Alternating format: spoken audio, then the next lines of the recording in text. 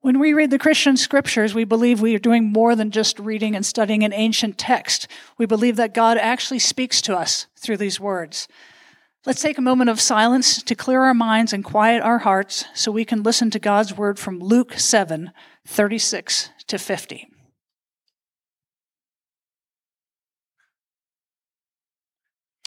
One of the Pharisees invited Jesus to eat with him. After he entered the Pharisee's home, he took a place at the table.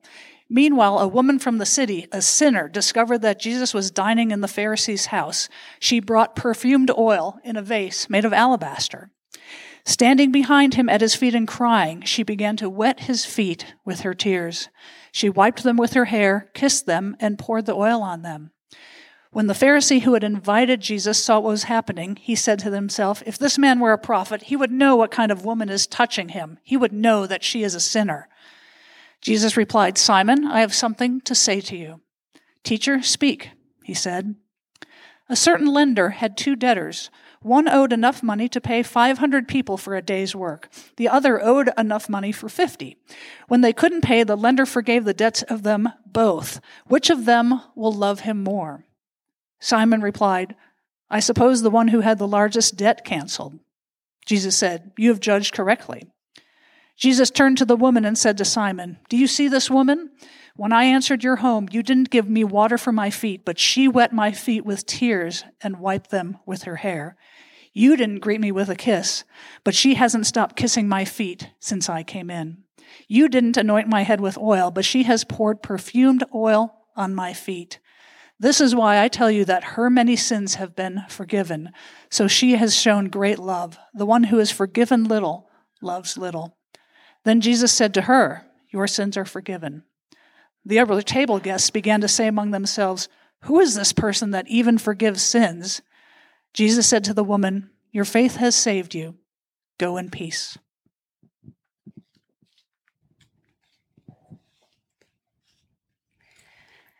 I was asked to coach Land Sharks. Land Sharks is a elementary school running club for kids. And because of what a great runner I am, they asked me to coach kindergarten. So I said yes, and I started making up games, and the kids were chasing me around, and it was a great time. And it came time for our very first race, and we showed up at the track, and I realized that we had a lot of fun running, but I had never taught them how to actually run around a track in a lane.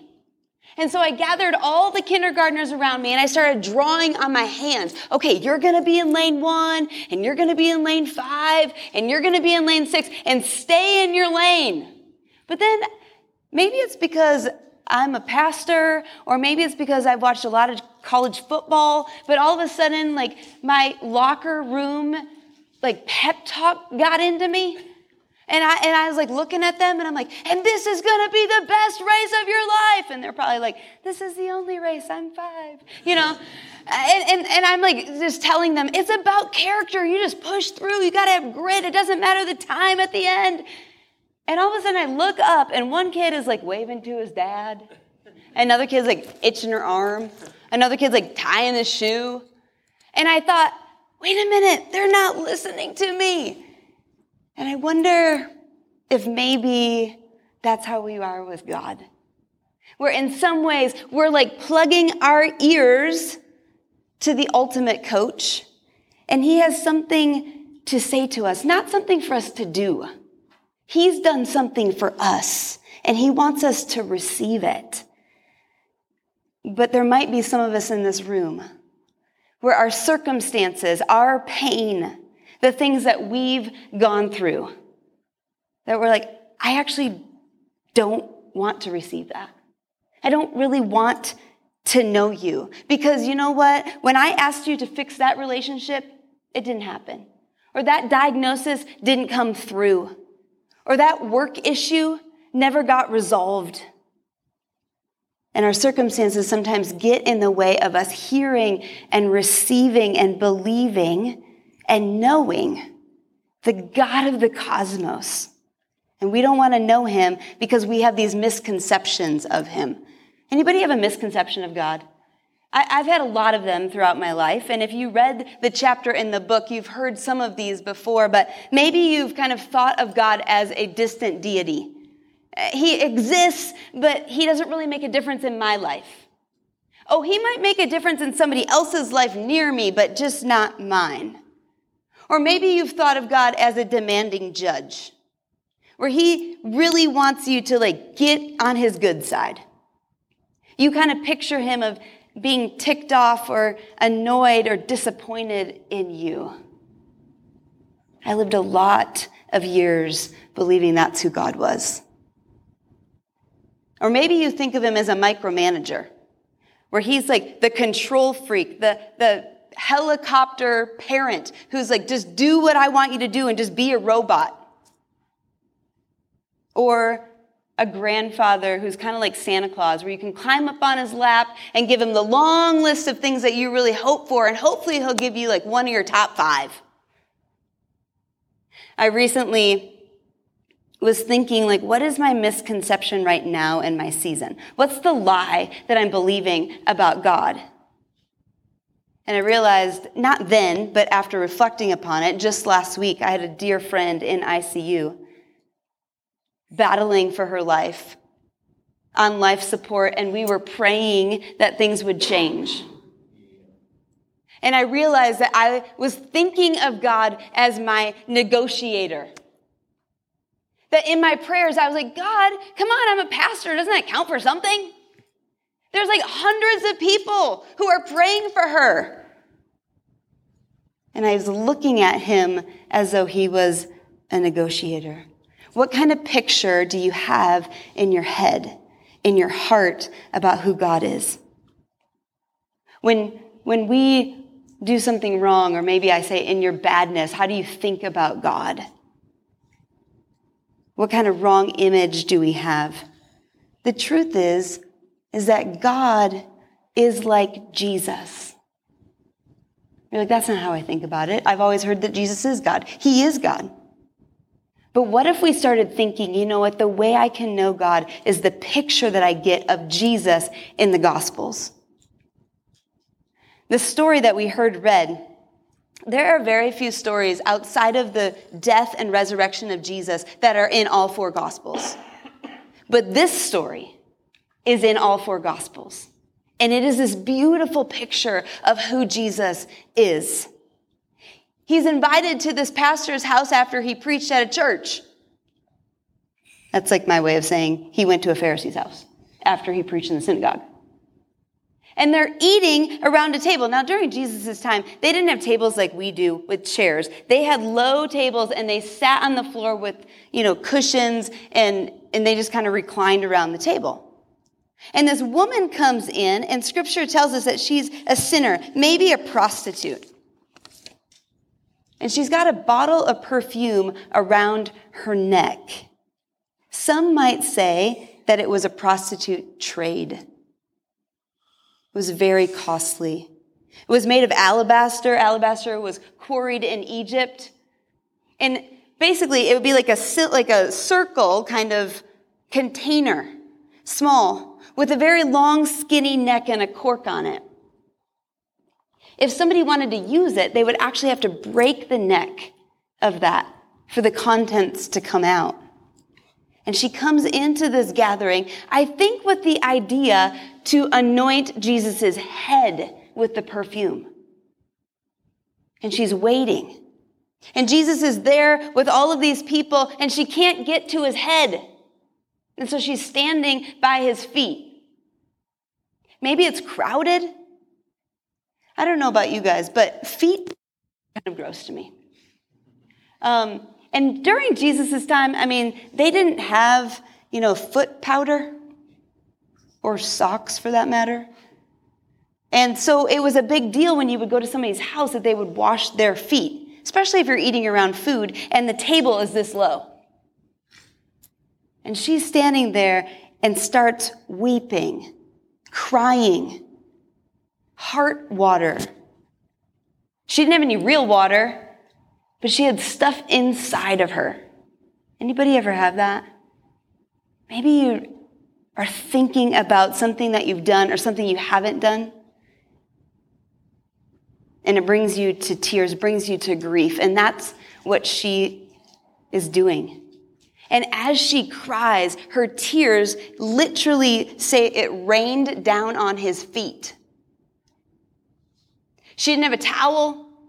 And so she took her own hair and she wipes his feet with her hair. Women used to wear their hair up. It was actually a sign of looseness or shame to bring your hair down. And she doesn't care. And then she starts kissing his feet. It's the same word that we see in the story of Luke 15 of the prodigal son.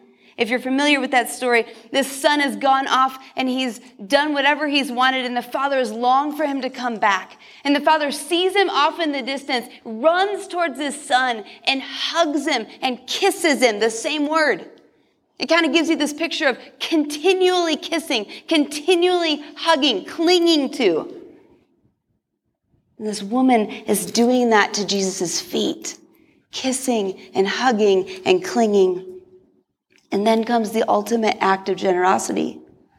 She snaps that alabaster jar and pours it not on his head, on his feet. She can't wait anymore. And the Pharisee, this whole thing happened, thinks to himself, well, if Jesus was really a prophet, he would know. And I love it that Jesus answers the man's thoughts. And he says, hey, I have something to say to you. And I bet the guy thought, yeah, I bet you do have something to say. You're going to say, thank you for this nice meal. You're going to say, thank you for letting me come to your synagogue and preach. You're going to say, thank you for, I don't know, or you had really good insight when we argued about this theological matter. Jesus is like, I got a story to tell you, actually. And the story is, there's two people who owe a large amount of money. One is like 1.5 years' wages. One is like 2 months. And if they get their debt paid, if someone says, I'm going to take that on, you don't have to pay it, the debt still has to be paid, not by those two people, but by the person taking on the debt. And he says, who loves that guy more? And the Pharisee says, well, the one with the bigger debt. And Jesus says, yeah, that's right. And then it all makes sense. Jesus says, hey, I came into your home. You didn't wash my feet. She's crying tears on my feet. You didn't put any oil on my head, but she anointed my feet. You didn't kiss me, but she hasn't stopped. He says, her sins are a lot, but she's forgiven. I don't know about you, but a lot of my life I've kind of thought, oh, maybe God just gives me a little bit of grace or a little bit of truth.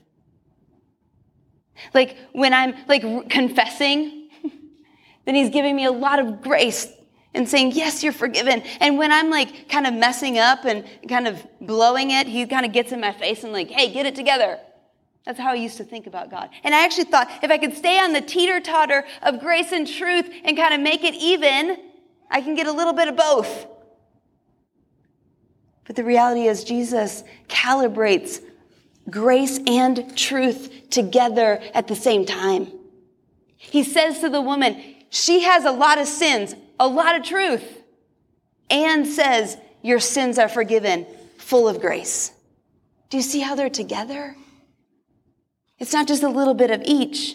It's calibrating both. And he does that for us too. In Ephesians, it says, for by grace you have been saved through faith. It's not something you do on your own. It's a gift. Maybe because it's not Easter, I'm just going to remind you a little bit about what happened. Because after this time of having dinner, Jesus eventually gets arrested and flogged and nailed to a pole. And while he's on the pole, he looks down and he sees people who are excited and cheering and happy that he's dying. And he says to them, Father, forgive them, for they don't know what they're doing. Full of grace and truth. He's being crucified in between two thieves. And they get in an argument, which is like a bad place to get in an argument on a cross. And one of them is like, hey, if you're really the Messiah, why don't you get us down from here? And the other guy is like, hey, you better shut your mouth because he is the Messiah. Remember me. And Jesus says, today you will be with me in paradise. He sees his mom, realizing no one's going to take care of her. And his friend John, and he's like, John, take care of my mom. Mom, take care of John. You're now family. And then it gets dark.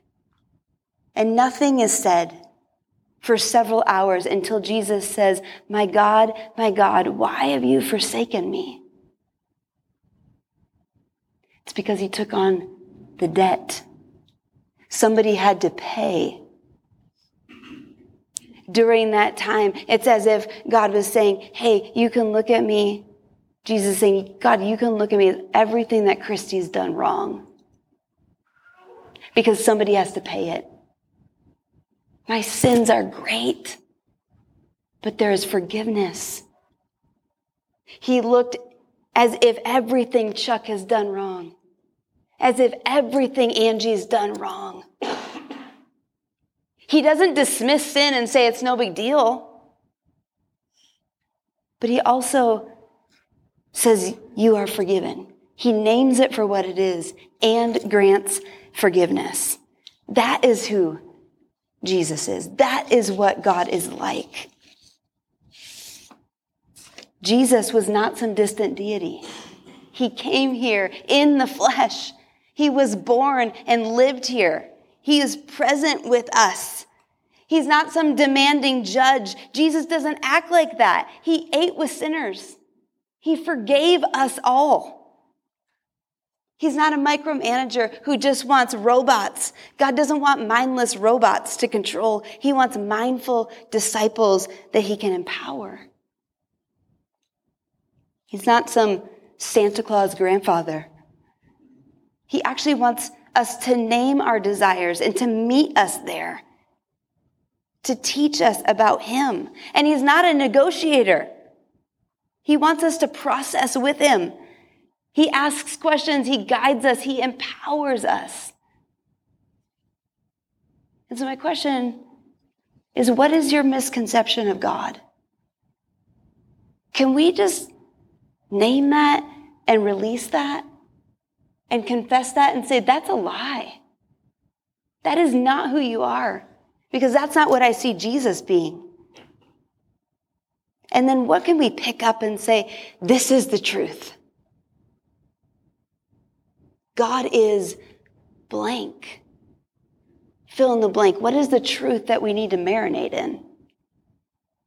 So I'm going to ask you guys to do something right now. Just close your eyes for a second and just be honest about what is the misconception of who Jesus is that we can release, that we can confess, that we can say that's a lie. Will you just spend 30 seconds releasing that silently to him?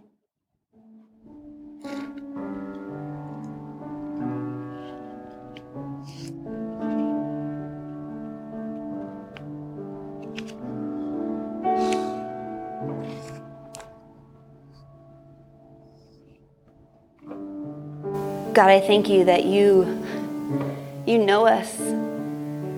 We've been hurt. There's been junk in our life that have put these silly lies about who you are. And we believed them for a long time, and we just confess those now. I pray that what somebody has done to us or said to us would not shape how we think about you, God. Because you're bigger and you're good. Because you're full of grace and truth. I want you now to think, what is the truth I need to marinate in on who God is? The reality of who he really is, not the lie I believe. And we have some interactive boards that says God is on both sides. And I'm just going to encourage you that as the music plays, that when you have a word that comes to your mind, this is the truth about who he is. Will you go up and use the Scrabble letters and create the word? Naming it, claiming it, saying like, yes, God, today I see this is true of you. And would you help me to live this out? Would you help me to believe this more deeply tomorrow?